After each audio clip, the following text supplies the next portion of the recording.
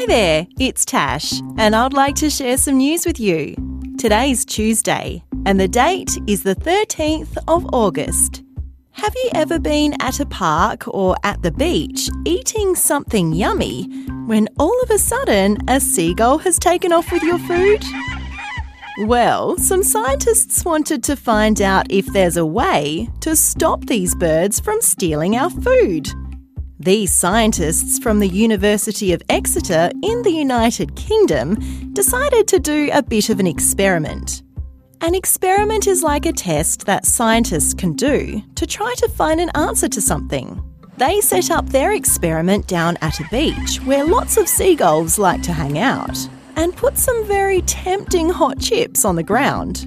The scientists tested the responses of 19 seagulls, and they discovered that when a person wasn't looking at the seagull, the bird quickly flew over and grabbed a chip. But when the person was looking at the seagull, it took longer for them to go for the food, sometimes around 21 seconds longer. Maybe you can do your own scientific experiment next time you're down at the beach with some hot chips. And that's the end of news time for today on ABC Kids Listen. Let's catch up again tomorrow.